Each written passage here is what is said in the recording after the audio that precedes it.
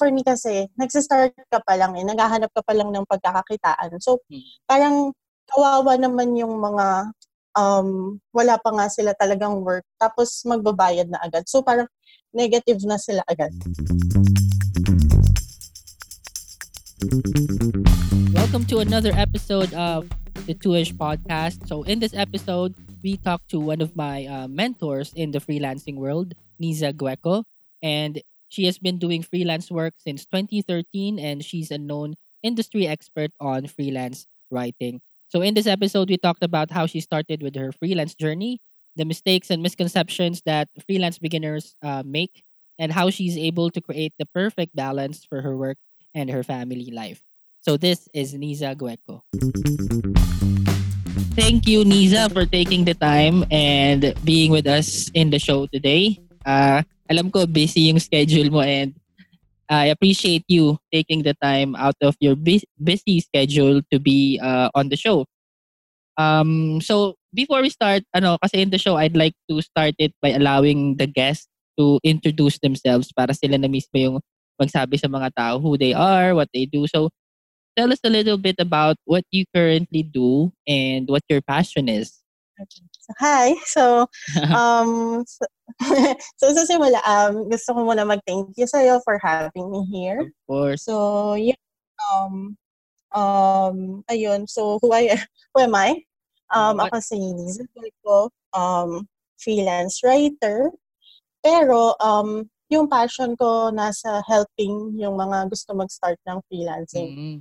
So, kasi parang dumadami yung paid courses. So, ako, advocate ako ng free learning. So, naniniwala ako na para mag-start mag-freelance, hindi mo kailangan magbayad ng mahal. So, meron akong group ng freelancers.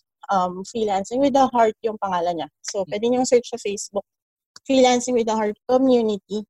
So, ayun, meron siyang mga free resources para makapag-start yung mga freelancers.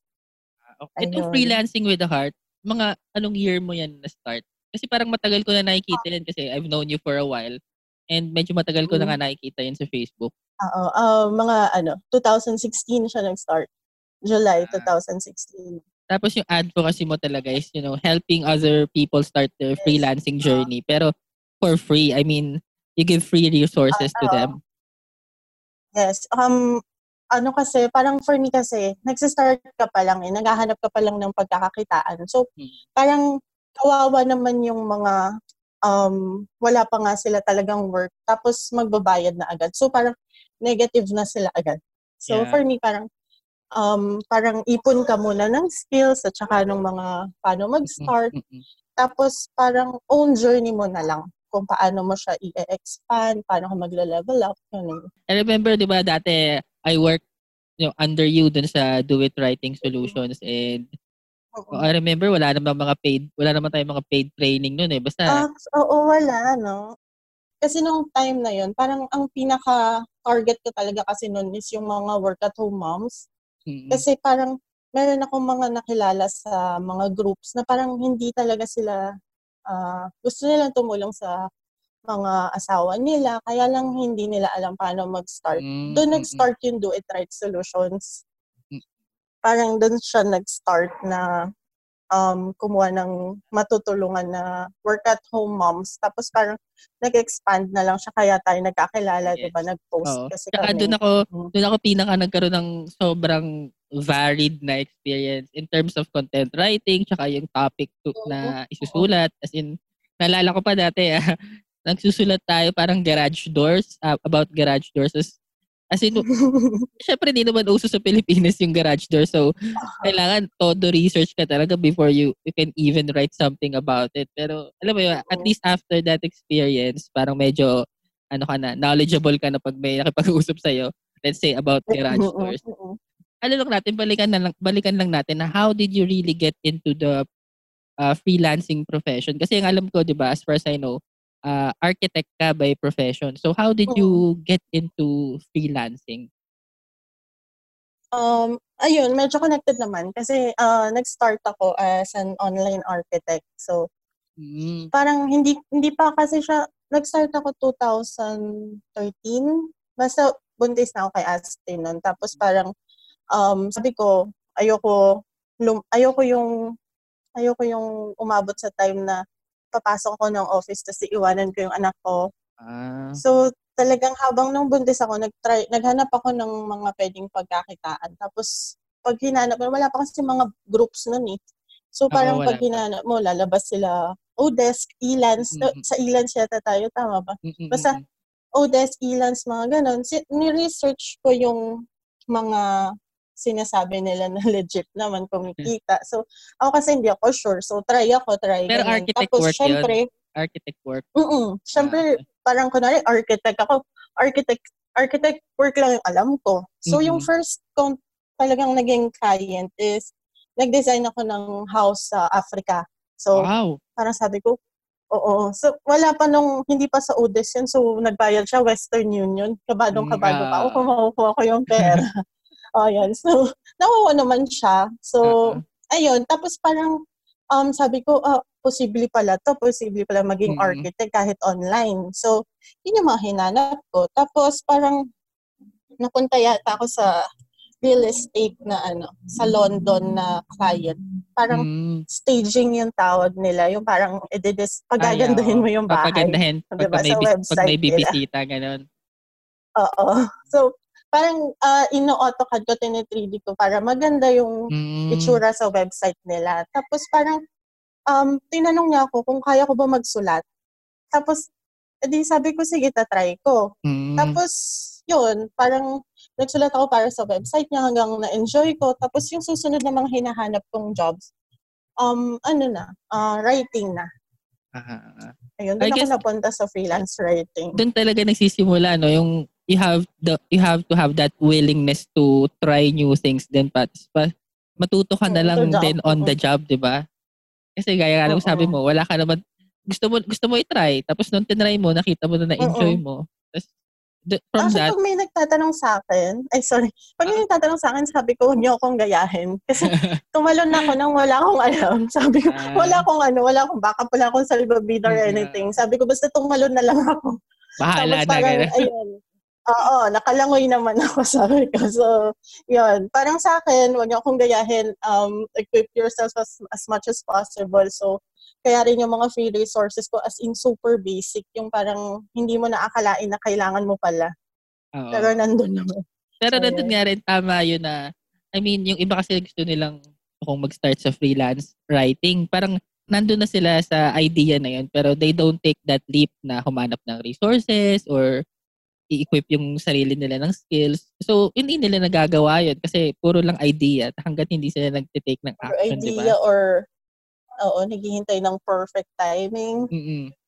Na wala naman talaga perfect timing kung basta gawin mo, di ba? So, ito magandang question to na.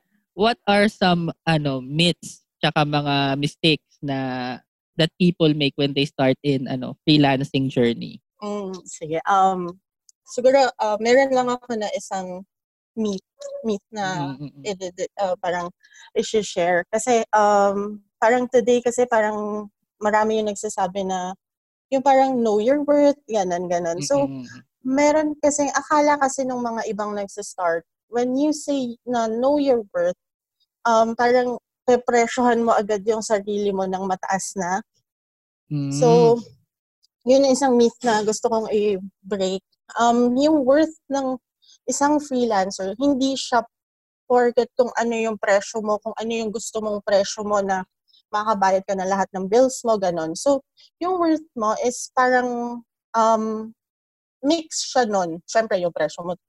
Tapos, pinaka-worth mo kasi is kung ano yung naaambag mo sa business ni client. Kasi, kunwari sample. Sorry, baka umaba. Sige. Kunwari sample, yung client mo is, meron siyang e-commerce store na website. For example, kinuha ka niya ng social media manager. Tapos, ang dami mo nang binayaran na courses, ang dami mo nang in-invest na time sa learning mo. So, feeling mo, ang taas na nung worth mo. Pero, nung nag-start ka mag-work sa kanya, hindi ka makapagdagdag ng sales or hindi ka makapagdagdag ng followers dun sa social media niya. So technically, wala kang worth doon sa business niya.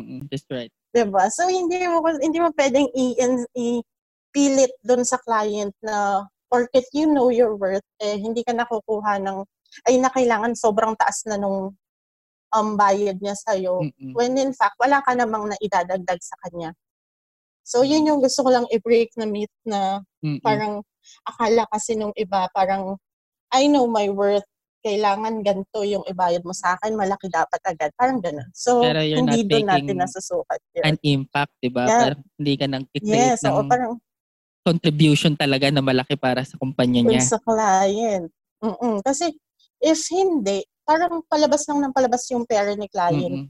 So, walang naipapasok. Parang malulugi siya. So, kailangan yung worth mo is nakakapagdagdag ka pa kahit papano ng income para doon sa client, para umikot yung pera niya. Totoo yun. Kailangan unahin mo muna yung mabibigay mo sa client para makapakita mo sa kanya talaga yung totoong worth mo. Kasi actually siya yung makaka-realize nun. Pag na-realize naman ng client yung worth mo, talagang pangangalagaan ka niya. Yeah, that is parang may care talaga sa business ko. So pangangalagaan ka niya and yung rate na gusto mo simula, makukuha mo rin yun. Kasi for me, pag ginagawa mo yung gusto mo and may malasakit ka doon sa ginagawa mo, yung pera kasi dadating eh. So, tama yun. Yun yung yun saka yung minsan, mistake. sila pa yung magre-refer sa'yo. Let's say, matapos yung project. Let's say, project-based. Tapos, sabi niya, okay, sige, I'll refer you to a friend that I know that who has a business as well and he needs this kind of service, di ba? So, I think yun talaga important dun eh. Na wag ka rin mag-burn ng bridge kahit na kahit na siguro hindi okay yung nyo. Wag ka mag-burn ng bridge kasi hindi mo alam sa future yung client nga magre-refer sa'yo or babalik sa'yo. Kasi ako, personally ngayong week, parang may bumalik na clients from 2015, 17, and 19. Parang nag-message sila na parang nagsusulat ka pa ba, ganun. So parang for me, dahil inayos ko naman yung trabaho ko sa kanila before and hindi naman ako nag-burn ng bridge, so siguro baka yun yung reason kung bakit sila bumabalik. Tsaka nakakataba ng puso, di ba? Nakaka-flatter. Parang, after all these years, di ba? Naisip mo pa rin ako, bumalik ka pa rin sa akin. Totoo. So, ang tagal mo na sa freelancing kasi sabi mo nga 2013, that's the first time that you started the freelance architect. Tapos, 2020 na ngayon, ilang years na ba? 7 years? Tama ba? 7. Oo. Over 7 years siguro. What makes this profession still exciting for you? Parang, di ba, ang tagal na. So, paano ka pa na-excite? Paano mo minomotivate? Paano mo minomotivate yung sarili mo to do this plus help other people out? So, ako kasi, naniniwala ako dun sa sinasabi nila na parang never stop learning. So, for me, tinitake ko as an opportunity na parang everyday meron akong laging natututunan, ganun. Lalo sa writing. Lalo kasi kung kunwari yung field ko is writing. So, iba-iba yung pinapasulat. Hindi naman iisa lang yung topic na sinusulat. So, for me, parang na-excite ako na everyday, kahit na nandito lang ako sa bahay, meron akong natututunan ng mga bago. So, kahit na matagal na ako nagsusulat, meron at meron eh. Hindi ka nauubusan ng matututunan. So, parang siguro if you look at it that way, hindi ka masasawa. Kahit maliit na bagay lang yung natutunan mo, parang hindi ka magsasawa na paulit-ulit lang itong ginagawa ko. Parang nakakasawa, ganun. So, siguro change lang ng mindset na parang hanapin yung nakaka-excite na bagay doon sa work. Siguro kaya ako laging excited. Kasi, yun, laging may natututunan. Tapos parang paggabi, parang story time namin ng anak ko, tinuturo ko sa kanya yung natutunan ko. Kinikwento ko sa kanya. So parang naging routine na siya. Tsaka parang minsan nakakatawa kasi kunyari nagsulat ka ng topic. Yun nga yung sinabi ko kasi about garage doors. Tapos parang eventually parang biglang magkakaroon ng conversation about garage doors. Tapos biglang may alam ka na fact, na trivia tungkol sa bagay na yun. Tapos parang, okay, paano mo nalaman niya? Oo, meron ka biglang ambag. So, ayun, nakakatuwa rin na kahit hindi mo kasi siya subconsciously habang sinusulat mo siya, nare-retain sa utak mo. So, parang kahit ang tagal-tagal na, di ba? Parang lalabas pa rin na, oo, about dyan, na parang ito yung nalaman ko about doon. Tapos, may ikikwento mo. Tapos parang, alam mo, parang kang naging walking encyclopedia minsan sa sobrang dami mo nang naisulat. Nakakatawa. Parang pag sinabi mo nga minsan, meron akong parang in-applyan noon. Parang sabi ko, parang magsabi ka ng isang topic, siguro nasulat ko na yan. Parang gano'n. Natuwa naman siya. Parang natuwa siya dun sa sinabi kong yun. So yun, nakuha naman. Kasi syempre through the years, sobrang dami mo nang naisulat, di ba? I mean, most likely, isang top. Time natin, di ba? Oo, iba-iba parang talaga. Books na iba-iba, oo. Yun nga. At saka nasabi mo rin yung about mindset. So, talagang importante din na yung mindset mo is you're really passionate about what you do. Kasi kung passionate ka naman talaga, I mean, kahit gaano pa katagal or kabagal yung growth mo, pero kung passionate ka talaga, sa tingin ko naman, exciting pa rin yung trabaho for you. True, oo. Actually, parang na-note ko yung about sa mistakes na ng mga newbies. Isang mistake kasi yung parang huwag masyado ka nakatingin sa pera.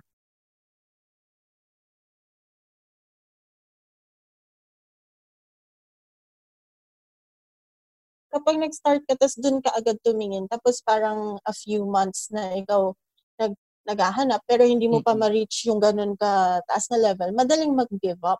Kasi dun ka nakafocus sa dun sa pera. So, for me, parang gawin mo siyang passion, hanapin mo yung i-enjoy mo.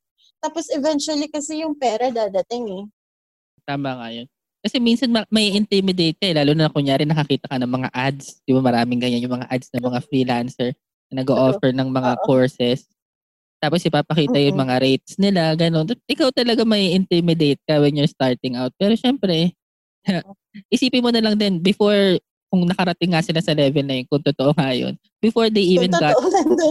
nandun kasi yun eh. Syempre, isipin mo, totoo ba to? Pero before you even got there, before they even got there, kung nakarating man nga sila dun, syempre, meron din silang pinaghirapan. Oo, na-intimidate din sila sa ibang tao. So, ito, maganda to, meron ka bang mga horror story?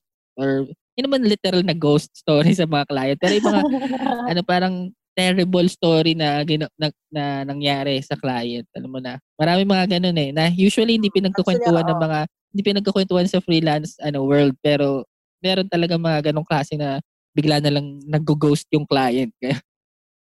True, yung ghosting, uso yan. Uso sa hindi lang sa relationship, pati sa client, no? True. Oo. Tsaka yung mga yung mga two-timers, bigla mong iiwan. Ayan. Totoo, meron yan sa freelancing.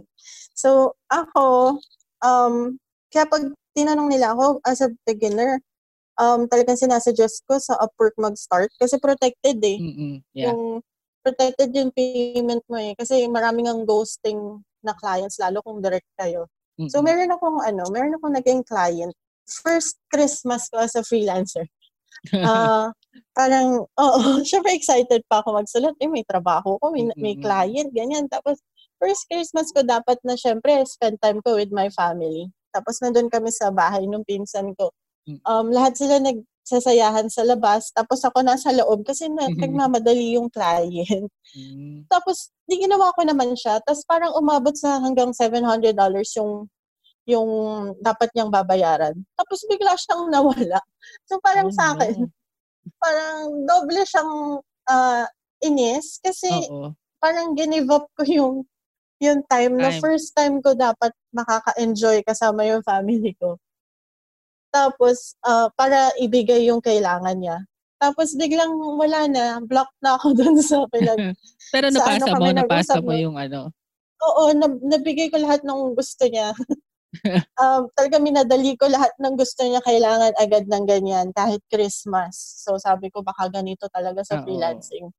Pero yun, hindi niya ako binayaran. So kaya sabi ko pag beginner, lalo kung malalaking perang ganun, mag-start doon sa sa Upwork, sa mga platforms para protected yung yung bayad sa inyo, hindi kayo matatakbuhan.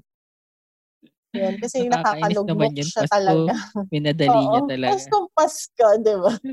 Tapos first Christmas ka talaga, excited ako. Sabi ko pa doon sa mga pinsan ko, yes, makakasama na ako sa inyo, gano'n. Tapos Oo. hindi pala. Isa rin yan sa malaking mistake ng mga, kunyari, beginner. Tapos parang malulula kasi, wow, client, ganun. Tapos, Ay, ina-offer ka ng oo. ganun. Tapos direct kayo Lalo nag-uusap. kung sa labas. Oo. Oo. Ako nakakatakot yung ganun. Tsaka Pero syempre, kung bago ka, ikaw parang, sige, go. hindi mo alam. Oo. Minsan kasi hindi mo talaga alam. Or tunog legit naman siya. Lalo Oo. na yung iba, yung parang marami ngayon yung hihingi sila ng deposit. Sasabihin nila na parang kailangan mo mag-deposit ng ganito. Tapos after your second task, ibibigay sa'yo. Tapos meron silang mga website, merong mga papeles talaga. Legit. Pero kasi Ganun. diba hindi, totoo, mukha siyang legit kung hindi ka marunong magkilates. Siyempre, mabibiktima nila yung mga newbies Mm-mm. talaga, diba? So, ayun siguro, sa mga newbies, as a freelancer, ikaw dapat ang binabayaran, hindi ikaw ang Oo, magbabayad. tama. Medyo weird yung ikaw yung hihinga ng bayad, di ba? Parang Totoo. Parang red flag. pinapromise nila na ibabalik. Red flag na meron, agad. true. Meron before parang sasabihin na bili ka muna ng laptop, bayaran mo muna, babayaran ko. After, Oh may no. maniniwala naman. Grabe yun. Parang, ang tagal ko na, parang wala pa ata ako. Personally, wala pa ako na-experience na o-offer ka, bumili ka muna, tapos bayaran ko. Ganun. Meron maraming ganun. Tapos, actually, kaya nag-start yung freelancing with a heart. Mm-mm. Dahil doon sa mga ganong posts, yung mga, sasabihin home-based job tapos scam pala. At Mm-mm. saka yung mga networking. Kaya siya Yeah. nag-start as a group. Kasi parang sa ibang groups, parang talamak yung mga networking, yung mga Mm-mm. scams na gano'n. So, ang purpose lang talaga ng group is i-screen yung mga ganong tapos talaga legit na home-based jobs na lang. Tapos hanggang sa nag-evolve na siya na nagbibigay lang ako ng tips everyday Oo. noon. Tapos parang lumaki siya na may mga parang may nagsasabi na nakakatulong, gano'n. So, parang masaya naman na nakaka-build ng relationship at saka ng support system Oo naman talaga. Lalo habang na if you're buhay. starting, tapos mahirap makahanap ng Mm. client. Kailangan mo ng support Mm. system na magsabi sa'yo, hindi, go ka lang, makakahanap ka Oo. din. Tsaka yung kausap na makakaintindi. Oo, tsaka yung mga maraming tanong. Siyempre, pag freelance ka, marami kang tanong na, Oo. especially, kunyari, mga bayad-bayad. So, paano ba to? Saan ako pupunta? Anong bank yung Oo. maganda? Mga fees, gano'n, di ba? Kailangan alam mo Simple din yung... questions lang, oo. Simple questions, malaking bagay na Yeah, oo. may sasagot. Mm. Ito naman tayo about family, 'di ba? Syempre, ang tagal mo na nag-work and kahit na home-based ka, minsan demanding yung work kasi maraming load, maraming client. So how do you manage naman your time with your family? Ayun naman. Sa family naman, parang sa tingin ko, kaya namin nababalance um, yung time namin with Asti and yung work. Sa tingin ko because of scheduling. As in, sobrang fan ako ng scheduling and ng planning. And syempre kailangan kakampi mo yung partner mo. Kasi if not, parang hindi kayo makakapag-adjust sa pagbabalance mo ng work. Mm. Kailangan Kailangan ano rin kayo, unang-una mong support kakausapin is system yung, kayo sa isa't isa, 'di ba? yes, kayong dalawa as a team. Kasi if not, parang yung simpleng hugas ng plato, yun, sige, example natin yung simpleng hugas ng plato na yan. Oo. Marami kasi akong friend na yung husbands nila, ganyan. Tapos yung pag-uwi nila, gusto nila yung relax na lang sila. Mm. So, yung simpleng bagay lang na parang hugas na ng plato yung partner mo kasi ikaw haayusin mo na yung anak mo and para mapatulog mo na siya Mm. and maka-work ka ng maaga. Yung simpleng yun lang, kahit 5 minutes lang yung hugas ng plato, malaking bagay siya. Mm. Kung hindi mo kinausap yung husband mo, kung hindi niya alam hindi niya maintindihan yung freelancing, hindi naman siya magkukusa . Yung parang hindi magkukusa na tulungan ka. So parang for me, as a team dapat yung sabak nyo para mabalance nyo ng mabuti. Tama. Tapos, siguro dapat i-schedule mo yung parang katulad ng sinabi natin kanina na parang walang perfect time. Sa lahat ng bagay, walang perfect time and walang time na parang hinihintay mo yung oras na magiging free ka. Sa buhay, hindi ka naman nagiging free, di ba? Totoo. Di ba laging marating mayroong gagawin? May susulpot na gagawin. Totoo. Parang nakalimutan mo nang gawin dahil maraming sumulpot na meron palang kailangan gawin. So for me, lahat ng kailangan kong gawin, kailangan nakalista. Kasi parang subconsciously na ano yung utak mo na parang kailangan ko itong gawin today, ganun. Or kung kunwari nakalista siya for Wednesday, talagang focus ako matapos yung Wednesday task na yun bago ko magpasingit ng mga ibang sisingit. Kasi hindi mo maiiwasan yung mga sisingit na yan eh. Or kunwari may kakatok na Shopee, Lazada, ganun. Pupuntahan mo, tapos mapapakwento ka dun sa kapitbahay mo or yung mga distractions or mapapa-Facebook ka. Na haba ng hahaba. So, wala for na. me Tapos talaga... nagulat ka na lang isang oras na lumipas. Wala ka, hindi ka na nakabalik. 4 hours ka na. Oo.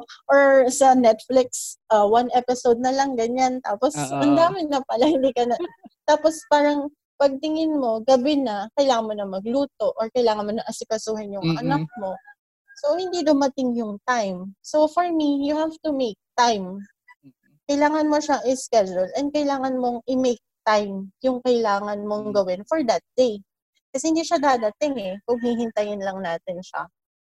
So yun, sa tingin ko yun yung reason kung bakit nababalance namin nung husband ko yung family and yung work time. Kasi focus dun sa schedule. And si Asti kasi, since baby siya, parang tinuruan na namin siya na pag nagwo-work, hindi niya pwedeng guluhin. Like, cute naman yun. Cute naman sa umpisa yun, di ba? Yung karga mo yung anak mo. Pero if hindi mo kasi siya turuan ng boundaries, hindi niya malalaman na hindi pala pwede yun. Oo. So for me kasi parang hindi naman ako masamang nanay na tinuruan ko siya ng boundary na bawal ako kausapin pag nag-work, di ba? Kasi parang for her din naman yun eh. Parang matututo siya mag-respect ng boundaries ng ibang tao. And nung time. So, yun. Pag nag-work kami, hindi siya talaga nang gugulo. Hanap siya ng way, hanap siya ng mga i-enjoy niya. So, yun. Or kung guguluhin ka man niya, parang medyo weird siya sa likod mo, parang sisingit siya unti-unti, tapos sabihin niya sa'yo yung kailangan niya. Ikaw naman, maawa ka kasi syempre, maawa ka, parang, sige anak, ano bang kailangan? Oo. Pero yun, tapos meron kaming time na parang every 9 o'clock to 12 o'clock, yun yung school time na, yung parang kaming tatlo, walang work, walang gadgets, walang kaming tatlo lang. Tapos parang hindi siya sabik doon sa attention kasi meron kaming set time for her. So parang ang ginagawa ko, gigising ako ng mas maaga. Like, kunwari, 4 a.m. ganun. Para by the time magising siya ng 9, tapos na lahat ng work ko or hindi may na nagawa ako, ka na, Oo. Yung parang, alam mo yung feeling na sa isang araw may nagawa ka na, maaga pa lang. May na-achieve ka na agad. So, kahit na kamaring ka the rest of the day, meron ka pa rin, yes, nagawa ko. True. Oo. Ganun yung hapon namin. Ganun, di ba, 9 to 12 yung school time namin kami nung anak ko, tsaka so kaming tatlo. Tapos yung 12, yung after lunch, yun na yung time na parang free na. Parang pwede ako mag-work kung gusto ko mag-work. Kung may clients na may urgent, pwede yun. Pero kung tamarin kami, okay lang. Kaya kasi nagawa na namin siya sa umaga. So mahirap kasi yung hinihintay mo yung, kunwari, mamaya na lang to. Tapos biglang may gagawin pala. Or may urgent pala. Tapos gabi na, hindi mo na siya magagawa. So kailangan talaga clear communication with your partner. Teamwork, no? Tsaka schedule your task properly. Oo. Kasi kung wala kang schedule din, on your own, kahit na wala kang family, di ba? Kahit wala kang family, kung wala kang schedule on your own, wala ka rin magagawang productive. Kasi, basta-basta lang. ma-distract eh. Oo, parang may nag-message na client, gagawin mo na agad yun. Tapos naiwan mo yung ginagawa mo. So, for me, pag may ginagawa kang isang bagay, focus ka lang doon. Tapos, wag mo nang magpapasok ng distractions. Like, wag mo na mag-check ng email.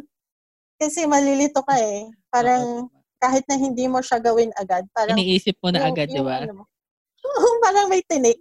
Yung hindi ko ma-explain. Parang may bigat sa puso. Oo.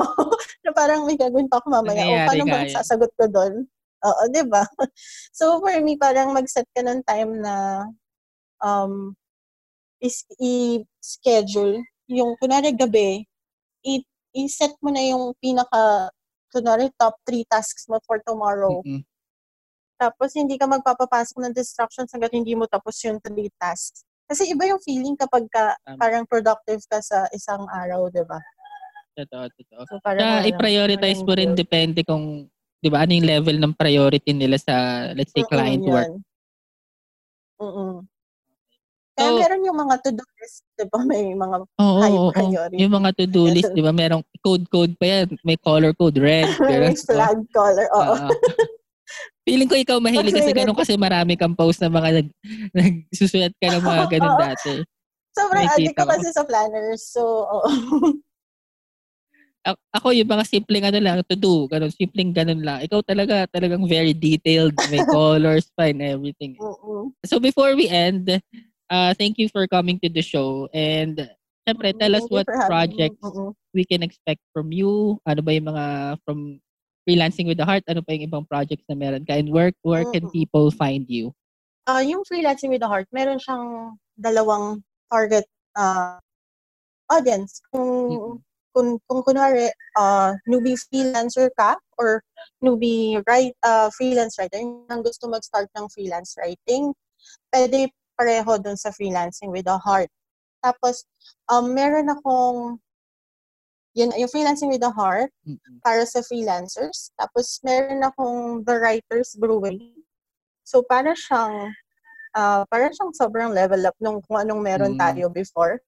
Meron siyang lahat ng pwede mong matutunan as a writer, from paano mag-upload, paano magkuha ng information, paano magsulat, hanggang sa paid clients. Para siyang training grounds. So, para siyang writer's camp na nag-start yung iba dun sa free training ko or dun sa Freelancing with the Heart. Tapos, parang meron na yung team na 2 website. Nag-earn sila ng revenue habang napapractice nila yung writing nila. Tapos, may portfolio sila. Tapos, parang tinutulungan namin sila makahanap ng clients nila on their own, and meron din naman yung clients para sa team na pwede silang pumasok doon. So, para siyang writer's camp nga, na parang umbrella siya, na nandun lahat ng kailangan mong matutunan. Tapos, to join that, doon din sa Freelancing with the Heart. So, pwedeng mag-start sa www.nizzagueco.com. So, nandun lahat ng pwedeng free resources na makuha ninyo as a start. Okay. So, pwede rin sila mag-join dun sa Freelancing with the Heart na group sa Facebook, and then nandun din yung ibang instructions on how you can join this Writer's Brewery. Tama ba? The Writer's Brewery. Nakas makaalak. So, pero sabi nila, coffee daw yung sa amin, hindi alak. Hindi alak. Oo nga, pwede naman ni brew. Pwede nga naman ni brew. Pwede din, di ba? So, tapos, nizzagueco.com yung website if they wanna find you. So, any parting words for the freelancers and those who are planning to be a freelancer? So, yan. Dun sa mga gusto mag-start ng freelancing, siguro you have to, ang lagi kong sinasabi, you have to unlearn, tapos you have to learn, and you have to adapt. So, una, kailangan mong unlearn yung mga dating misconceptions na alam mo dun sa corporate world. Tapos you have to learn kung paano yung palakaran sa freelancing. Tapos kailangan mo mag-adapt yung lifestyle mo. Kasi yung freelancing, hindi siya job. Hindi siya yung gagawin mo lang siya tapos na siya. Lifestyle kasi siya eh. Tapos magmo-mold yung life mo around it. So, yun. Kailangan nakaset talaga yung mindset mo na yun na talagang ang ipopursue mo. Hindi lang dahil suka. Gusto ko yan Gusto ko yung mo na yun. Freelancing is a lifestyle. Pero totoo, lifestyle nga naman talaga siya. Hindi siya parang hindi for naman siya everyone yung job lang na talaga. gagawin mo lang. Hindi rin siya for everyone. Kailangan prepared ka rin talaga. Okay, so thank you Nizza for being in the show and for your insightful look into the freelancing profession. Again, thank you for joining us in the Two-ish podcast and goodbye.